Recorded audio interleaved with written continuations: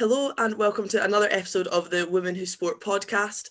This week on the podcast we're chatting to Steph Reid, who is a Paralympian. She competes in the long jump for GB. She's got a really cool story and we're really excited about sharing it. Big thank you to our two sponsors who have supported us this whole series, this being the last episode, and that is Lochstash Rugby and Boob Armour. So Boob Armour are an Aussie-based company. They make chest guards for high impact sport. They're really cool. You can check them out on Instagram or on their website. And Lochstash Rugby sell pre-owned rugby kit. Again, they're really big on Instagram, so you can find them there. This week, our intro is a little bit different because basically Bonner, who usually joins me and does the episode with me, has joined the RAF and we weren't organised enough to do it beforehand. But lucky for us, Flo Williams from the Perception Agency has stepped in. So we're going to do our usual roundup of the week, but instead of doing the week, as nothing's happened because it's been Christmas, we're going to just have some like highlights and lowlights of 2020. So Flo, do you want to kick off with some highlights? Some highlights of 2020. Okay. Which was a big year for you, so you should have absolutely loads. No, I don't want to do it. Was all about me. No. Obviously, like the highlights in 2020 were relatively few and far between, but I do think 2020 was definitely a year where the playing field was slightly leveled between men's and women's sport. Like everybody was doing burpees in their lounge. It wasn't someone like the men were playing in stadiums with 80,000 people. Like everybody was either playing in empty stadiums or having to train from home or doing Zoom analysis. So it was actually quite insightful to see a lot of people in the same boat. Nevertheless, we still got an opportunity to go out there and play, and the likes of the Women's Champions League getting sponsored by Pepsi, Gatorade and Walker's Crisps was still a huge win for 2020. The Brazilian national football team announcing equal pay for both men's and women's sides, and England women who then sort of popped their head up and went, oh yeah, we've been doing equal pay for England football between men and women for like the last year. I'm not really sure why they didn't say that any sooner, but pretty cool to get those headlines in 2020. And I think with everything that happened, the opportunity to get those headlines out there, actually, like everything was quiet, these things sort of came to the forefront, and equality amongst the sexes definitely got a little bit of news, which is always good. Kind of on a similar note, on the like, one of the things that I had down was like playing at Loughborough, and I don't know if this is going to be really controversial, but when we play on the same day as the men, we're in the shit changing rooms, like we've not got the priority times and stuff, even though we're in a much higher division, like we're the second string team. So actually, because only Prem Rugby was going ahead, we've been the priority team, and I think that's been a big step forward, even though that's only come from like the men not being able to play. Yeah, it felt like for once being at the top, we actually felt like we were at the top rather than when it's Premiership Women's Rugby, but if you convert that into men's, it's probably like Nat 3, and it's like, well, actually, no, the only people that were playing were the elite teams, which were Premiership Women and Premiership Men, which is actually really cool finally to sort of be recognised at that same level. I mean, by no means is it fair across the board, but it was cool that when they said elite, they sort of stuck to elite, and they treated us how they should have treated us with that league representation. Oh, agreed, 100%. And yeah, I know that you're not going to mention all the cool things you've done, but like I do think the Enough campaign was a massive win this year. Like getting Canterbury to change their policy was huge. And alongside that, like Adidas have now put rugby on the female section of their website, whereas it wasn't at the start of the year. And as well, Jacinda messaged you. So like, yeah, honestly, I had a little pop at Adidas because when they announced the teams for the Women's World Cup draw, Jacinda did like an unreal speech. And one thing I've noticed in that speech was she didn't call it the Women's Rugby World Cup once. She just said the Rugby World Cup, which I absolutely loved. And I do hate saying women's sport and women's rugby, but sometimes you need to, because people are like, what are you talking about? And she didn't say women's once, and I just loved, like, she's obviously done that on purpose. Anyway, she did a great speech, and then she said during the speech, and I hope the stadiums will be packed with fans wearing widely available Black Ferns kit. And I was like, I'm just going to check that, just because that's the sort of person I am. And at the time when I checked it, there were 5 items under Black Ferns kit on the Adidas website. 3 of them were scarves. Like, that's not a rug, just because it's a scarf. Oh, women wear scarves, we'll just put it. And I was like, no, that's not right. And now there's a playing jersey, a t-shirt, and like a kid's top or something. It's still like 4 items or something, and the All Blacks there's like 150. So I had a little bit of a pop at that because I was like, it doesn't seem widely available. And then she replied to someone who shared it and was like, yeah, I'm going to keep fighting the fight. And I was like, oh my god, my life is made. Yeah, no, that is so cool. If we go on to lowlights, so I had, also, again, I don't know if this is controversial, but obviously it's amazing that our league is gone ahead and that's been so good, but like there hasn't been any testing at all. And I think as a result of that, like it has been a bit of a mess some week. If it's going to go ahead in these times, I think testing needs to be happening on a regular basis. Yeah, and again, I'm with you. I'm so grateful that our league continued and we were considered elite enough to keep playing during this time. But it feels like we sort of slipped through the net because it's like, oh, well, they're elite sports, so they're tested, so they can go through. And it's a bit like, oh, we're actually not. And with the games being cancelled and then half the team not being available or are being available, etc., it kind of devalues the sport because it's like, if we want to put ourselves on that platform to be visible, we want to give the best version of ourselves. And I think it's borderline damaging when games are getting cancelled all the time because it makes us look a little bit amateur. And I'm like, we are a little bit amateur, but let's not let anybody else know that, you know, like if our games are being streamed, again, that's a huge highlight from 2020 because no one can come to the games. All of the games or most of the games are being streamed every single week. There is a stream, and some weeks there is literally been no other rugby on TV in the whole world apart from our games, which is again a massive opportunity to increase that viewership and really sell it. Whether those broadcast streams have been advertised and promoted in the best way they possibly can by the RFU or Premier 15s is another question, because I don't think the RFU have even mentioned it. But anyway, it could have been a really big opportunity for them to go, look at this rugby available to watch every single week for the first time ever. And with those stats, you actually have something tangible to sell to sponsors and onto broadcast deals when you say, look, we're getting 80,000, 90,000, 100,000 views every week on Facebook. Imagine if you put this on a free for view channel, or if you imagine if you put this on BT Sport or something like that, how much more the viewership would increase. Again, it's not really happened, but it's one step on the ladder because the games are being streamed. Maybe they'll advertise it better next time. Yeah, for sure. And as well, I think even like from the first week to the last week, so many more clubs are streaming their own games as well, which is a massive step forward because we can actually see 3 or 4 games every week instead of last season, especially it was 1 a week. Actually, last season it wasn't even 1 a week, it was like 1 every 3 weeks. There would be like 4 weeks on the bounce, you'd get a stream and then there'd be nothing. And now I'm like, oh my God, as if I can't watch all the games from the week. Even if you think about that, it's like, shit, that progression is massive. Like a few years ago, it was the Prem final was streamed and that was it. And everyone was like, shit, it's going to be on TV, or like, it's going to be on a stream. This is absolutely nuts. And now it's like, why can't I watch Sale versus DMP? I need to watch this game. Like, we're getting stressed about it. And I think that is a huge step forward. And if you think like what will happen next year, maybe there will be sponsors involved with the streams and then the stream quality will get better. And it's all going in the right direction, 100%. Yeah, for sure. And it's real cool that, we're complaining about those things now, which a couple of years ago we would have been so excited about. Like, we are absolutely moving in the right direction.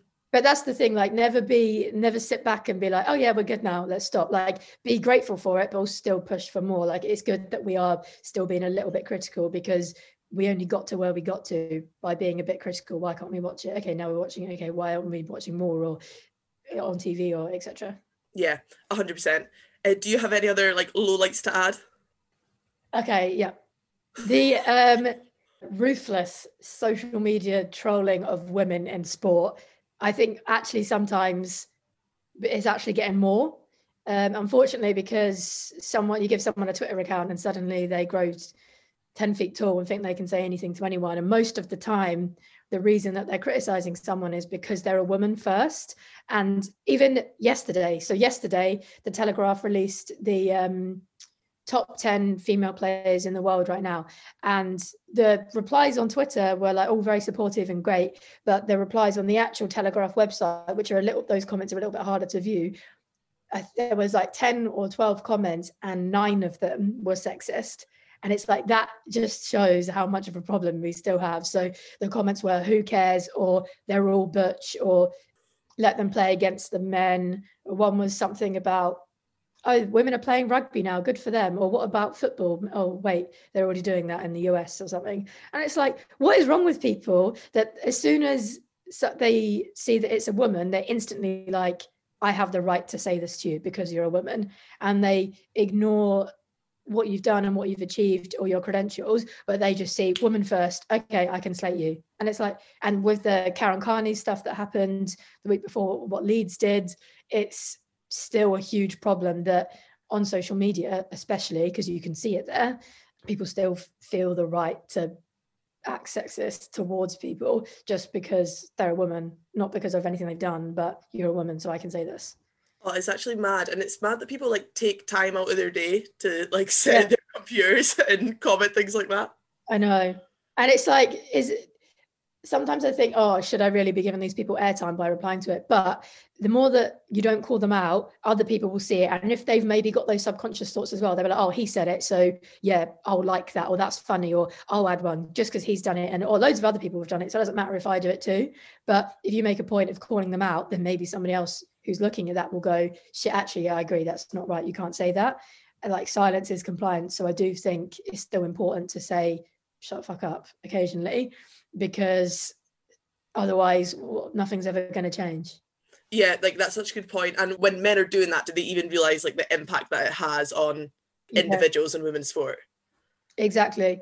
And I think it's really important, whether it comes from an individual or from a brand or a sporting organization, once you say those things, and even sometimes it's not you, maybe they've not said something actively sexist, but they've done a sponsorship deal, but they've only sponsored the men and not the women. That's still on, like, erring on the side of maybe you shouldn't be doing that. And once you've done something like that, as female athletes, like we won't forget that. It's a bit like, okay, you've kind of ruined that relationship slightly. Like, I'm emotionally I'm not really gonna want to be friends with you, or if you're a brand, I don't really want to associate with your brand. Or as a sport like Leeds United, I have literally no opinions of Leeds United until last week, and now I think they're twats. And it's a bit like, you can really ruin things quite quickly like that. So it's no longer sort of like, oh, we'll just sweep it under the carpet and being sexist or being racist or being homophobic. Like, with social media, it does get remembered.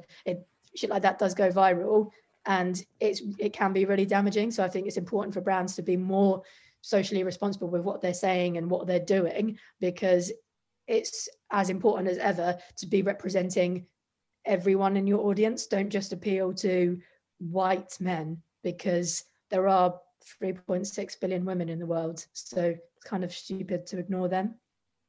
Like ProDirect, who we have both completely turned our back on and not given the time of day since by purchasing their boots. Yes. Yeah, I'm like, I hate you, but they're so cheap. I don't want to look. Are they half price? Yeah, no, I fuck me. I really want ProDirect to buy so bad. What is wrong with men's boots? They don't care. They literally don't care. It's like at Flo Williams, men's boots. What the fuck is this? Also at Flo Williams, yes, I'll have those Adidas guys. But they're like, they're in the sale. And why are they so much cheaper than everyone else, but also so morally corrupt? Yeah, or they'll do like, look, we have got a women's section. It's like some V-neck fit international shirt, and it's like, women don't like that. Like, why? It's like, oh, women's fit, V-neck and cropped sleeves. Like, we don't. Yeah. Don't just call it women and presume we've all got cleavage, because we don't. Like, I got my kit from work today, and I got all the women's fitted kit, and it's literally like flared joggy bottoms. I'm like, I am not wearing them. I'm not going to put them on. Sleeves, and you're like hanging out the bottom of it. And you're like, cool. And a V-neck. Yeah, I look great. Oh, I hate it. Oh yeah, that life. So I guess what's next for the Perception Agency in 2021? Oh God, loads of things, I hope. No, I think I want to carry on with these sort of like social interest campaigns, like highlighting things that could be maybe done differently or done better. Like, I don't want to be that person who just moans about stuff, because I don't want to be negative all the time. I want to sort of highlight maybe disparity or inequalities, but then offer a solution as well. So I would like to, like what I did with Canterbury, maybe work more with brands or governing bodies to increase what they're doing, so that we don't end up in situations where we have been before. I've got a couple ideas of some campaigns that I would like to launch with brands on side as well that I think would really go far to changing the perception of women's sport. Like, I want change to happen, and I'm sort of sick of talking about change. I want to try and do a little bit more active stuff with that. So yeah, watch this space. I've got a few ideas coming, but yeah, I'm excited. I think you're somebody that's like 2020 is going to be a memorable year because of like you achieved so much in it, which is really cool. Well, it was nice. I think situations are what you make of it, and I know that, I mean, you can't really control a lot of what's happening, but okay, 2020 actually gifted us a lot of time to reflect and think about what we're doing, and time to actually step back from fucking rushing around all the time. So if you use that time well, you can make the best of what you're given. And for me, like, I spent a lot of time thinking, right, what do I want to do with my work and where do I want to change things, etc. So that's what I put my effort into. And I think a lot of businesses will come out the back of it. Whoever does the best during this time will go into the real world flying. Whereas if you sort of just lay in your pool of Netflix and chill, then you're probably not going to do much else. Yeah, love it. Right, sweet. Thank you so much for coming on. I thought that was going to be like 10 minutes and we've made it a half hour. Whoops. It happens. And yeah, we'll get Sharon Martin on again. Like, big thanks to her for letting us use our music for the podcast, and then into the episode with Steph. Always be proud of who you are, girl. You gotta hold your head up high. Don't let this moment pass you by. You can be anything you believe you can be, girl. This world is waiting just for you. So go and shine and live the truth. You can be anything you believe you can be. Okay, so we're going to just start with you and asking you to tell us a little bit about yourself, because kind of after doing a bit of research, you're born in New Zealand, you got a Scottish dad, an English mum, you've lived in Canada, USA, and we believe you used to play rugby. So let's just settle it. If you were to play rugby for a nation, who would you play for? Oh gosh, you just dove in there, haven't you? Well, do you know what? So I started playing rugby in Canada, and I was really lucky just in that I was in a big city in Toronto, and our PE teacher happened to have played rugby at quite a high level, and so she started a women's team. And my original goal was I wanted to go back to New Zealand for university and play there, and just kind of, you know, in my mind, New Zealand was like, you know, king of rugby, and I was good in Canada, but I wanted to know, okay, am I good in this, you know, small network, or am I actually good on a world stage? So I think, yeah, if you were asking 15-year-old me, I probably would have played for New Zealand if I could make the team. I know, it's terrible. I have to be honest though. You do, and to be fair, the current world champ, so not a bad team to play for. Fair enough. But yeah, no, everyone, the first question is always, so where's your accent from? But I feel like you did research, you nailed that. That's cool. So how long have you been in the UK now then? So I moved. So I mostly grew up in Toronto. My family moved there when I was 4 for my dad's job. So I grew up there, went to uni there, ended up marrying my husband Brent, who was from the French part of Canada, but he was actually living in Dallas, Texas. He was there on a sports scholarship, and then started working there. So I lived in Dallas for a few years, but from 2010. I was based in the UK. So I've been here, oh gosh, yeah, more than a decade now. Whoa, that's mental. It's cool that you've traveled around so much. And do you think that's like, is that because of your sport, or has that helped your sport? I think initially it was actually just kind of down to my parents. So my mum is English, my dad's Scottish, and they met because they both worked in the hospitality industry. And their absolute dream was to travel the world, and they wanted to see everything, experience everything. And, you know, they took some awesome jobs. And part of the reason I was born in New Zealand was because they just happened to be on contract at a hotel out there. And so I think it was probably them that just really instilled that, that global awareness, that global bug, that desire just to see everything and experience everything that you can. And that's just kind of filtered over. So when and where did you start or take up athletics? So I took up athletics quite late in life, actually. I was quite old by athletic standards. I mean, I really didn't start until my early 20s. Not to say that I wasn't athletic. I just played different sports, and I grew up playing. I mean, I just loved everything. Anything my school offered, I was there. And so basketball, volleyball, cross country, tennis, swimming. And then when I was 13, that was when I was first introduced to rugby and just absolutely fell in love, because for me, that was probably and still is the sport that perfectly showcases my full talents as an athlete. Yeah, it is such a good sport. And the thing we love about it, we spoke about on like previous pods, is that there's a position for everyone. No matter what skill or talent you can bring to the team, there'll be a position for you. Oh, that's so true. So I was a scrum half, although I mean, I loved the position because you kind of get to control lots of the play, but equally I just wanted to score. So I was more than happy just to be, down the line a bit farther. But yeah, I think actually I'd be curious to find out from the two of you. I think the thing that really just drew me to rugby as I had never been introduced to a sport where it was totally fine and acceptable as a female to just let out all your aggression and just to go for it. And tackling was a totally new experience for me because I was kind of raised girls, we don't fight, we're not that aggressive, and I was just like, this was amazing. What was it like for both of you when you first discovered it?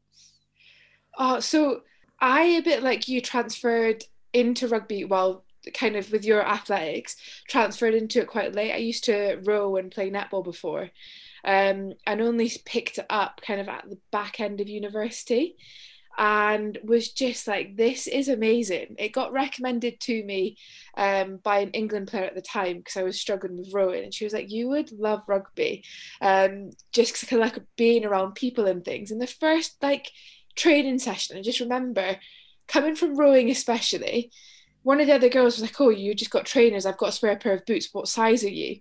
And that small thing, I was like, whoa, like this would never happen in the rowing world at all. Like, you're really generous. And even the training was so varied, and I just loved it. I love what you said there about, because I went from a team sport to an individual sport. Sarah, you kind of went from an individual sport to a team sport, and you're right, the dynamic is just, it's different, isn't it? Oh, completely different. Really, really different. So what was it then that got you into the team sport? No, sorry, that got you into an individual sport. And what was it that made you think, actually, I'm going to go for a long jump? So okay, wow, that's going to be a long answer. I'm going to cut it down for you though. So basically, I was loving rugby and had decided that, right, this is it for me, and I'm going to be an international rugby superstar. That was 13-year-old me, and I went for it. And actually, when I was 15, I had caught the eye of some of the national coaches in Canada, and I was still far too small to join the women's team. It just kind of felt like, wow, like this actually could be a possibility. This is what I want to do. This is what I want to work for. And that summer was the summer that everything changed for me in a lot of ways. I was up at a friend's cottage for a bank holiday weekend, and we had a great time. Their cottage is on a lake, and they had a boat. And just before I was about to head back home, we decided to go tubing one last time, which tubing is where you attach a rubber inner tube to the back of a speedboat, and you just go flying across the water. And there had been a miscommunication between the spotter and the driver of the boat. I had hit a wave and had fallen off, and I was waiting in the water for the boat to come back and pick me up.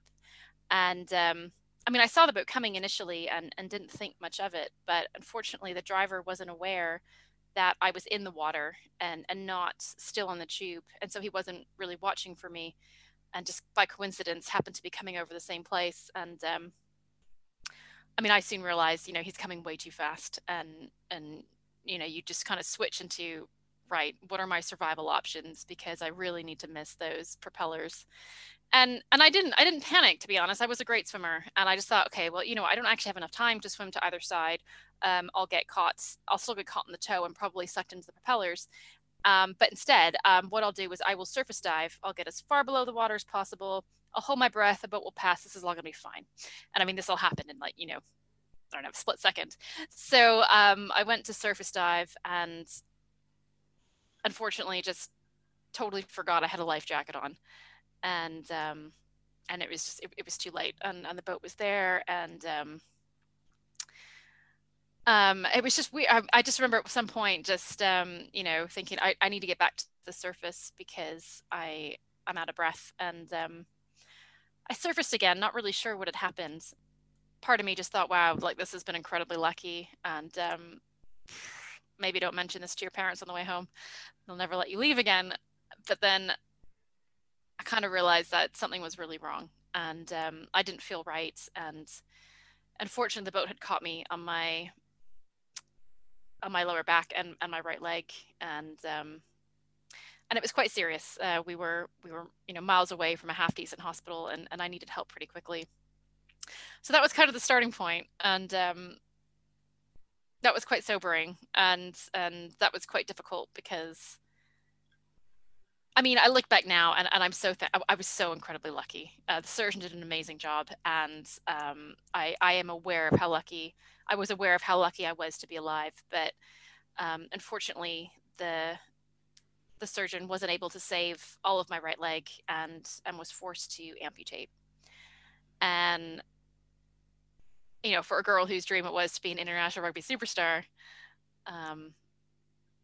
you know, your first thought is, well, how am I going to do that if I can't even walk, let alone run? And actually, I'm not really sure that I want to carry on without this dream, because this just seems unbelievably unfair. So that was kind of the starting point. And I actually, I mean, I'm skipping a lot here, but to be honest, the reason I ended up in an individual sport in the end was I did go back to rugby after the accident, and it was difficult. It was uncomfortable because, you know, it was just, it's really hard to learn how to run. Feet are amazing. They distribute pressure and force, and I'm now having to run on bones and skin that were never designed to do that. And it took my body time, and it was super uncomfortable initially. But the hardest thing on the rugby field, which I'm sure you guys can relate to, was just, more than anything with an artificial leg, you lose your agility more than your speed. So whereas before, you know, I could run from end to end on the field, you know, I could slip through gaps, no problem. And I just didn't have it anymore. And playing games was hard because I still played as a person I thought I was. And so I was just getting, you know, slammed and tackled constantly, and it just wasn't fun. But the worst part was I just felt like I was letting the team down all the time. And I just felt like, I don't know, it was just hard. It wasn't that I didn't feel like I belonged out there. It was just all too much too early. And so actually going to an individual sport, athletics, I had no kind of baggage. I didn't do it beforehand. It was a fresh start. It was just me. If I did well, great. If I didn't, that was okay, because I wasn't ruining anyone else's opportunity. So that's how I ended up in an individual sport. God, I didn't know that you went back to rugby. Like, that is incredible. That is so cool. Yeah. But you know what? It's hard. You love something so much, and for me, there was literally nothing better than, you know, running up the field with a ball in your arms, you know, being chased by people who literally, you know, just want to tear that ball from you. I just loved it, and I think the only way to move on was just to convince myself, okay, I've given it 100%. This isn't for me anymore. But equally, you know, that doesn't mean life ends. It doesn't mean your goals end. I was still the same person. I just needed a new outlet now. So fortunately, athletics kind of filled that outlet. I love that. And I think something that you've said in an interview before is that, like, the difference between an able-bodied person and somebody with a disability is a split second. And yeah, like, it's so true in your story. And yeah, I think we probably all need to take for granted what we can do. Yeah, I mean, I have huge sympathies, because I feel like I've kind of lived my life, you know, kind of on both, you know, sides of the divide. You know, growing up as an able-bodied, completely oblivious to the world of disability and what inclusion looks like, and thinking, oh, it doesn't apply to me because I'm not disabled. And then becoming disabled, realizing, you're right, this can happen to anyone at any time. And now suddenly it means a lot to me. But it's just kind of bridging that gap and helping people understand, you know, we're not different. We're not all that different, even though the particulars of our lives might be a bit different. So you're now a full-time athlete. What does your typical athletics week look like? your training week? And I guess we'll do like a pre-lockdown, pre-COVID, and a COVID training week. Honestly, I can't even remember like life before COVID. It's been, feels that far and that long removed. It does. Do you know what? I mean, being an athlete is awesome. It's weird though. I would never say that I was a full-time athlete, because then sometimes people have this vision of you training like literally 45 hours a week, which all sports are different, but you actually can't do that for athletics, because everything, well, not if you are in a power event like sprinting or long jumping, because everything that you do has to be, at or close to maximal effort, and you can't do that all day long. So just keeping things, real and realistic, it probably is between about 3 to 5 hours of training every day, which includes your warm-up, includes your session, includes your prehab, sometimes some physio. So the reality is, that does actually leave quite a bit of space in the rest of your week, which is a good thing, because huge progress has been made, but Paralympic sport, parasport is not professional. Most of us have other things that we do and other jobs. So my typical week on a track, I will normally do between probably about 7 sessions in total. So I will do 3 to 4 sessions on the track, and then 3 to 4 sessions in the gym, and then maybe a little bit of prehab and swimming around that. Recently in COVID, it's been a lot more Zumba, which has been interesting. My Latin hip roll needs a lot of work, but we're getting there. And then in and around that, I have a few other roles. I do work as a speaker, and so get the chance. Well, actually, it's a variety of things. Often companies are really interested, partially just in an inspirational speech, but now health and well-being and resilience and those sort of things. And so that's great to weigh in on that from an athlete perspective. And I do a little bit of work in sport governance with UK Athletics. Yeah, I was actually having a conversation with a teammate this week about actually some of the positives of us not being fully professional or just having sport, especially when you've picked up a wee injury, or you're kind of having a bit of a dip in performance, whatever it may be. Having that focus outside of sport or your job to go to is like a really welcome distraction from it. So even though at times I can find myself thinking, oh, it'd be great to be full time, actually I'm like, it's maybe a silver lining at times. I did it for a year and I hated it. It was awful, like you say. I mean, and also actually for me, and my coach has this term which he calls positive distractions. For me, it's actually a performance advantage to have a distraction, because I am a bit of an obsessive personality. And so like if I went and had a session, and I would just sit and think about it all day and think about, what can I do better? What can I do worse? To the point where you've just killed it. And you go back and it's just, there is such a thing as too much. And so, for me to have something else to do, another avenue to grow in, something else to worry about, at least kind of takes my mind off all of the stresses of athletics. Actually, the advice I always give to athletes when they're first starting out, or, first turning professional, is make a list right now of everything that you're going to do when you're injured. And I do mean when, because it's inevitable. You're pushing the limit, and the only way to find it is to kind of go over that edge a few times. But if you have that list immediately, you can start on it right away. And I think it's just better overall in terms of coping mechanisms. That is a really good piece of advice. That's that'll be our post-podcast homework. Yeah. I still have one going, because actually, well, you'll make the list and then you'll realize some of the things actually will need a little bit of lead time. And if you take care of that now, then again, when you're, distressed and sad and the world's ending because you have to be out for 3 weeks, at least you can just hop on that, and it's brilliant. Oh yeah, totally agreed. And I guess continuing on from that, getting into athletics conversation, how come you chose to go with long jump? Well, I'm totally biased, but it's clearly the most fun and exciting part of athletics. I kind of fell into it. So I initially just did sprinting, and I would compete in the 100, the 200, and the 400. And I was at a meet, and I had finished all of those events, and the long jump was happening. And one of the officials just said, "Oh, hey, Steph, we have a spare spot in the long jump. Do you want to come?" And I'm like, "Oh, that sounds pretty fun." And I had never done it. Actually, that's not true. I think I did it as an 8-year-old at a school sports day. But I just thought, oh, why not?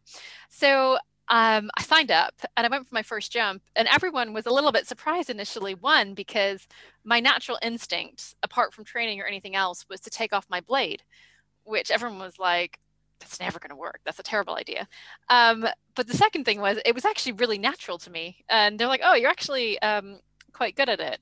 And I look back now, and I think it probably, it is just a better, the event for me is just suited better. One, because it actually favors, again, agility over speed, pure raw speed, pure raw power. It was just, it's never been my strong suit. No coach has ever looked at me and been like, wow, that is a physical specimen. That's just not me. But actually, I'm quite agile and I learn really well. I pick up technique well, and the long jump is just a bit more suited to that. Plus, two other really important things. One, the 100 meters is over in, just a few seconds. And so I just feel like with the long jump, it can take up to, an hour and a half, 2 hours. So you get to, one, just enjoy the audience better. And two, it's that event where, you can get the crowd involved, you get some clap going. I was going to say, you chose long jump for the hype at the start. Totally. All long jumpers just get the crowd going, they're cheering. That's the real reason, isn't it? Honestly, it's so good. Actually, the reason I started doing that was because, as I said, I could be quite intense and quite into my head. And I'll never forget, years ago, my coach, we were at a meet, and I think he just knew I was really nervous and stressed out about trying this new long jump technique we'd been working on. And so he just said after my first jump, okay, on your next one, I need you to go back to the start, and before you jump, get the crowd going. And I'm like, Brett, I can't do that. Like, what if I start clapping and nobody else claps? I'm going to look like such a loser. Your own hype man. I know. But I realize now, I went back to the start line so worried about being a loser that I totally just wasn't stressing out about my jump at all. And then, the crowd is going and I'm like, wow, this is amazing and so fun. And I jumped really well. And so it's kind of stuck around since then. That's really cool. I got to work at British Champs this year as a biomechanist when Steph was jumping, which was so cool to kind of see you do it up close. And it was interesting because they obviously, because there was no crowds, they had fake clapping noise on. And then athletes would be getting the pretend crowd to clap, not in time with their claps. And then some athletes were like, oh, could you get them to turn that off? COVID has definitely changed things up. It has. And actually the nice thing is because we all realized, okay, we're going to get no feedback, a lot of the girls were just on the sidelines cheering for each other, which was quite nice. But yeah, actually it was super cool having you there, Rhoda. I'm like, oh, I know she's working, but it's nice to have some support. It made me feel cool because you and Naomi were both jumping and I was like, I know them.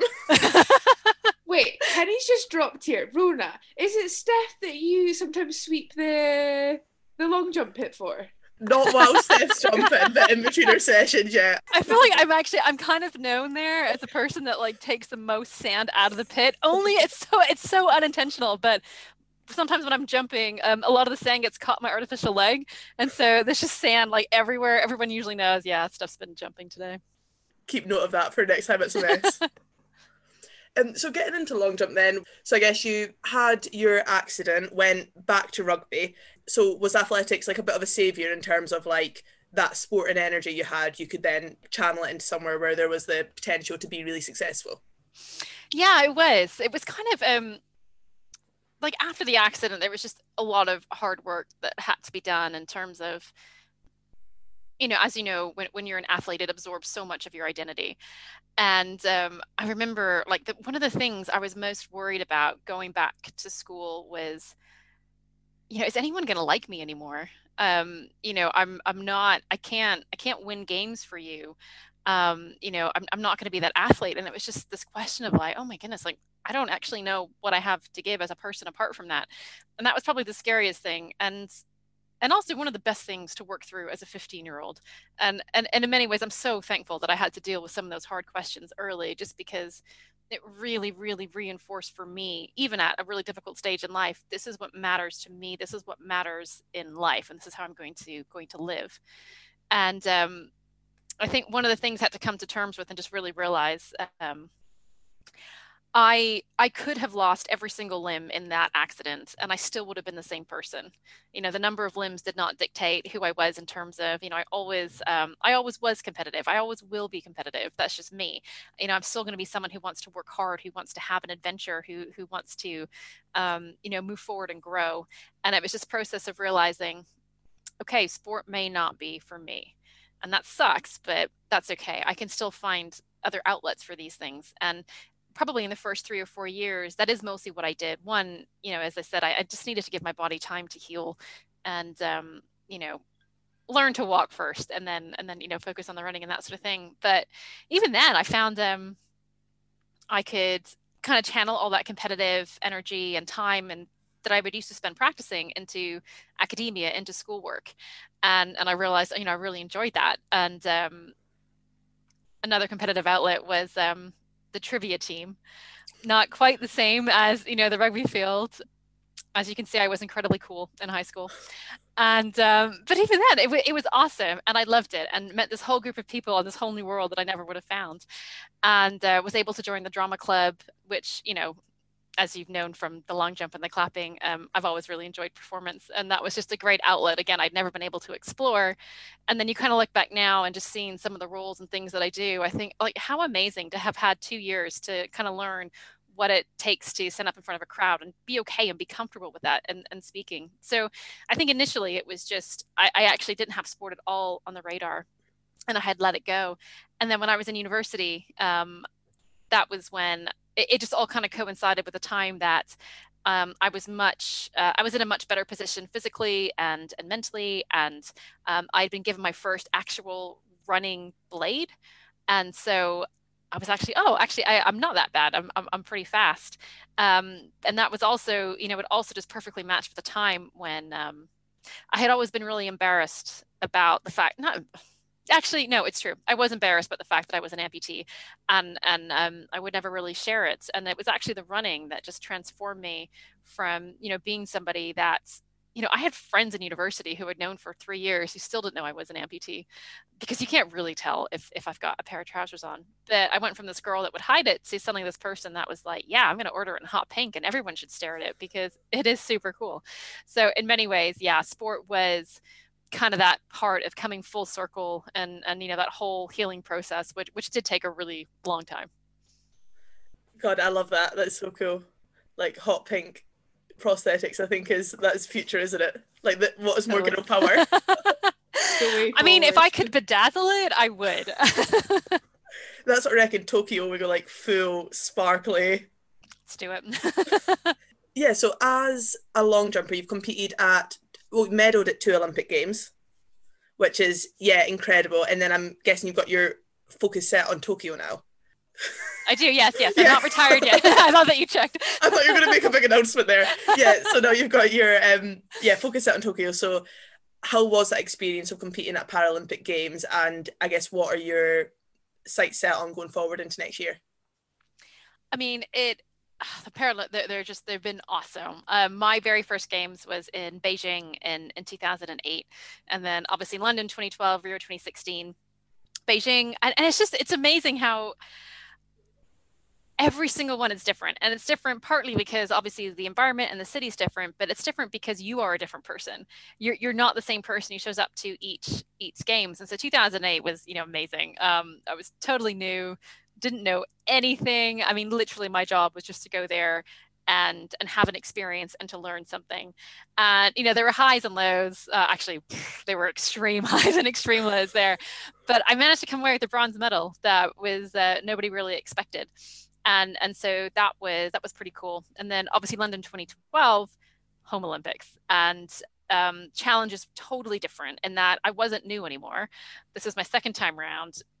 I was expected to perform, and not only that, I was a home athlete, and so and I had sponsors for the first time, and so it was just a totally new learning experience, trying to figure out how I'm going to deal with that. There were a few moments where you just think I can't do this, but I got through it, and it was one of the best experiences of my life. And then you come to Rio, and again, this one's different. Okay, now you're a veteran And, I kind of already had in my head, okay, bronze in Beijing, silver in London, it's just, what a perfect story. Gold in Rio.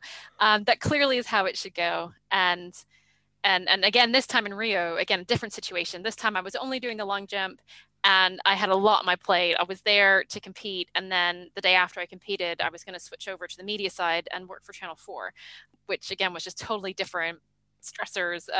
And it was, I jumped well in Rio. I jumped the best I had ever jumped and I came second because the other girl was just better. And that's just never happened before to me. Like usually if I had jumped at my best, I would win. And that was a tough thing to accept and swallow, and just realize actually sometimes in life, you will do everything right. You will show up the most prepared that you can be, and someone is just better. And then you have to make a choice in terms of, okay, well, one, how are you going to view the situation? Was it a failure? Was it not? And two, are you going to go back and try and learn and improve, or do you let it go? And both are great decisions depending on where you're at. So again, Rio is totally different. And now coming into Tokyo, I mean, I don't even know what does an Olympics or Paralympics look like after a pandemic. This is going to be a very different experience. And one, we don't know what's going to happen. But two, look, the reality is countries will come in at different levels of preparation. Parts of it will feel very unfair. But, that sport, and the good thing is that we are there to celebrate the world, the coming together, and all of the good things that we have missed with sport. Gosh, as if you'll be going to Touchwood your fourth Paralympics. That's crazy. I know. Actually, well, my husband's going to, this will be his fifth. My husband's also an athlete, and he was there in Athens in 2004. So, yeah, it's wild. That's Catherine Granger territory. That's... Oh no, I wouldn't even put myself, no. different level. Oh, but I appreciate it. Thank you. You kind of touched upon it about having your presenting and working for Channel 4 afterwards, and these kind of like dual career options. This is a bit off piece, but on one of your online biographies, in like a quick fire round, you spent a year volunteering in like a maximum security prison. Please explain more. This sounds so juicy. Oh, it was so amazing. So at the time I was going down quite an academic route, and I was at school studying biochemistry, and just bizarrely, so Queen's University in Canada, it happens to be situated in a town that has just lots of maximum security. It's kind of like the prison capital of Canada. And so we had this absolutely amazing program that was run whereby university students would go into the prisons that had schools, and we would help tutor them. And it was just one of those things where, I mean, I had absolutely no context for what this would look like apart from, what you see in films. And part of it was just curiosity. And again, just that drive to, at the end of this all, when my time ends, I just want to have lived as many experiences as possible. So, and it was one of the best things ever. My very first day I went in, and I just kind of went in to get acquainted. And, there wasn't much in the classroom, and there wasn't really much in the agenda. And one of them suggested, well, why don't we play Scrabble? And, me in my very boxed in thinking was like, yeah, I probably got about 45 minutes to kick all your butts at Scrabble. Like, clearly I'm a university student. I'm probably going to be pretty clever when it comes to this. And just, blown away by guys who couldn't even read, but, had probably spent the past 2 years, all that they had in terms of reading was a Scrabble dictionary, memorized the entire dictionary, and we're just coming up with words. I'm like, oh, come on, that's not even a word. Oh, well, we'll bring out the dictionary. And, it really was a brilliant lesson in humility, in terms of life experience, and just kind of prejudging someone in a situation. And actually, the biggest thing that I got from it was, there were some incredibly gifted and intelligent people in that prison who, unfortunately, because they'd had learning difficulties, perhaps not, I wouldn't even call it that. They just didn't learn in a traditional way that you would see in a classroom. And so had never really had the opportunity to be successful in that way. And you just looked at wow, there's so much potential here if we can just rechannel it. And so, yeah, I think it changed, actually. It changed the way that I looked at life and people and opportunity, and whether or not there is equality in terms of opportunity, but it really did just change my view on life. So cool, love it. And yeah, what a cool experience, I guess, like as you say, like appreciate that humility and connecting with people on that level. So, and I always feel like we sound like stalkers when we ask all these really specific questions. Honestly, like there is nothing better than someone who has done their research and actually asks specific, interesting questions. This is great. So I guess along those lines, can you tell us about the energy within? Oh. Because we're pretty dumb. Sports star, movie star. Literally. Did you guys watch it? Or parts of it? Yeah, I did. It took that 20 minutes out of my day, but it was so worth it. Do you know what? I mean, that was on so many levels an absolute dream come true. When I was maybe like 5, 6, 7, I would always beg my parents to take. I don't know why. I just wanted to be an athlete and an actress. And I wanted my parents to take me to auditions, and they never did. And so I thought, oh, well, I'll do theater. And even though I could act, I really couldn't sing, and I wasn't a great dancer. So it was just a bit limited. And so it was just kind of that unfulfilled passion. And so when the opportunity came up, I absolutely jumped on it. And again, it was just this, I think, have you ever had something come up and your first thought is like, oh man, this is scary, I should just say no and walk away from it? Whereas actually every time I get that feeling, it's almost like, no, Stephanie, go back, because it's probably something like that you should do and you should take it on. And so it was just, so this director contacted me, and usually when someone contacts you like that, you're kind of like, oh, this is never going to work out. He was just, I said, fine, if you want to come up to Loughborough and we'll have a quick meeting about it. And this young guy showed up.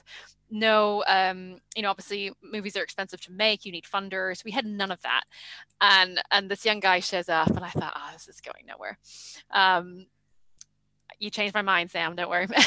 So, but I think what took me aback was just how on earth this young male had captured and understood so well what it felt like to be a young disabled female athlete, and I was kind of like, I'm intrigued. And so he took it away and ended up finding people to sponsor and fund the movie. So then their big question was, okay, this all sounds great, but can Stephanie act? Which was the next question. And so fortunately, Sam pulled out the big guns. Well, I wish we had footage of where I actually started because it was just, it was so the very first acting lesson Samuel gave me was we were just in his office in his apartment, and he's like, okay, I want you to pretend that you've got to leave in the next 20 seconds for a big meeting, but you're looking for your keys and you can't find them. I'm like, yeah, okay, cool. And so then I'm like, going around doing it, and he's like, can you just stop for a second? And I'm like, what? He's like, you just picked up like the really tiny phone headphones that you have, like you just picked up and looked under those headphones, like clearly you would see if the keys were there, like this isn't real. So it was kind of embarrassing. But do you know what the best part was? Sometimes when you've done something for so long, like, for example, long jump, if I show up, people expect me to long jump well, whereas I was in this position where it was okay to be terrible, and I just felt really free to learn and to explore and to be terrible and then correct it. And it was just, he just created this great environment where I wasn't afraid to try anything. I wasn't afraid of looking silly, because nobody had an expectation of me, and it was just such a nice change. Yeah, it's so cool, because I think as athletes we're like, I don't know, used to being like good at something or wanting to be good at something. No, it's true, but I actually think it can become to the point where it's an inhibitor of performance. And actually, it was something my coach Aston called me out on, and he just said, I can see you tense up when I ask you to do something, and we kind of both know it's not your strong suit. But to be a good performer, you've got to work on the things you're not so good at, and not just the fun things you can do well. And so I think it's a great performance enhancer. Do terrible things. Well, on that, I know, and I don't know if I'm going to totally embarrass you here, but I know that over lockdown you were learning to sing. I'm not singing. Oh no, you don't need to sing, but tell us about that, because being able to sing is just my biggest dream, and I'm terrible. Do you know that's the deepest voice? Oh, then you could totally do the Toni Braxton's. Oh man.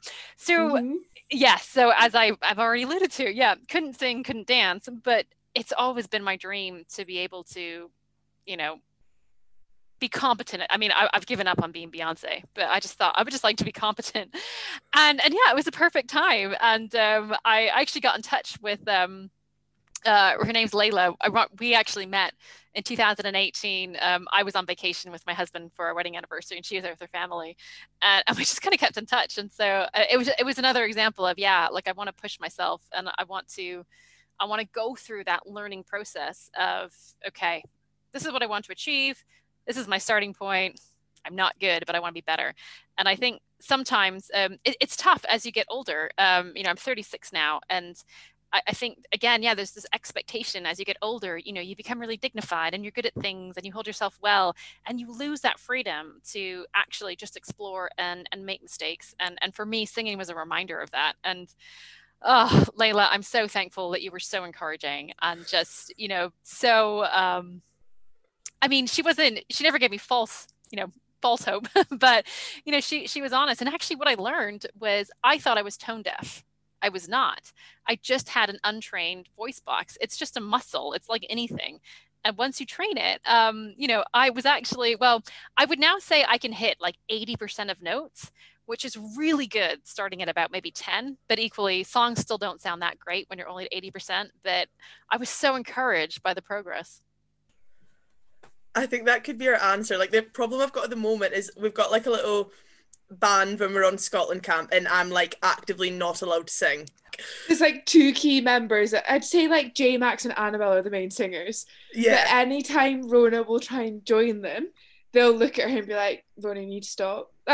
Yeah, they're honestly like I can't tune myself with your voice.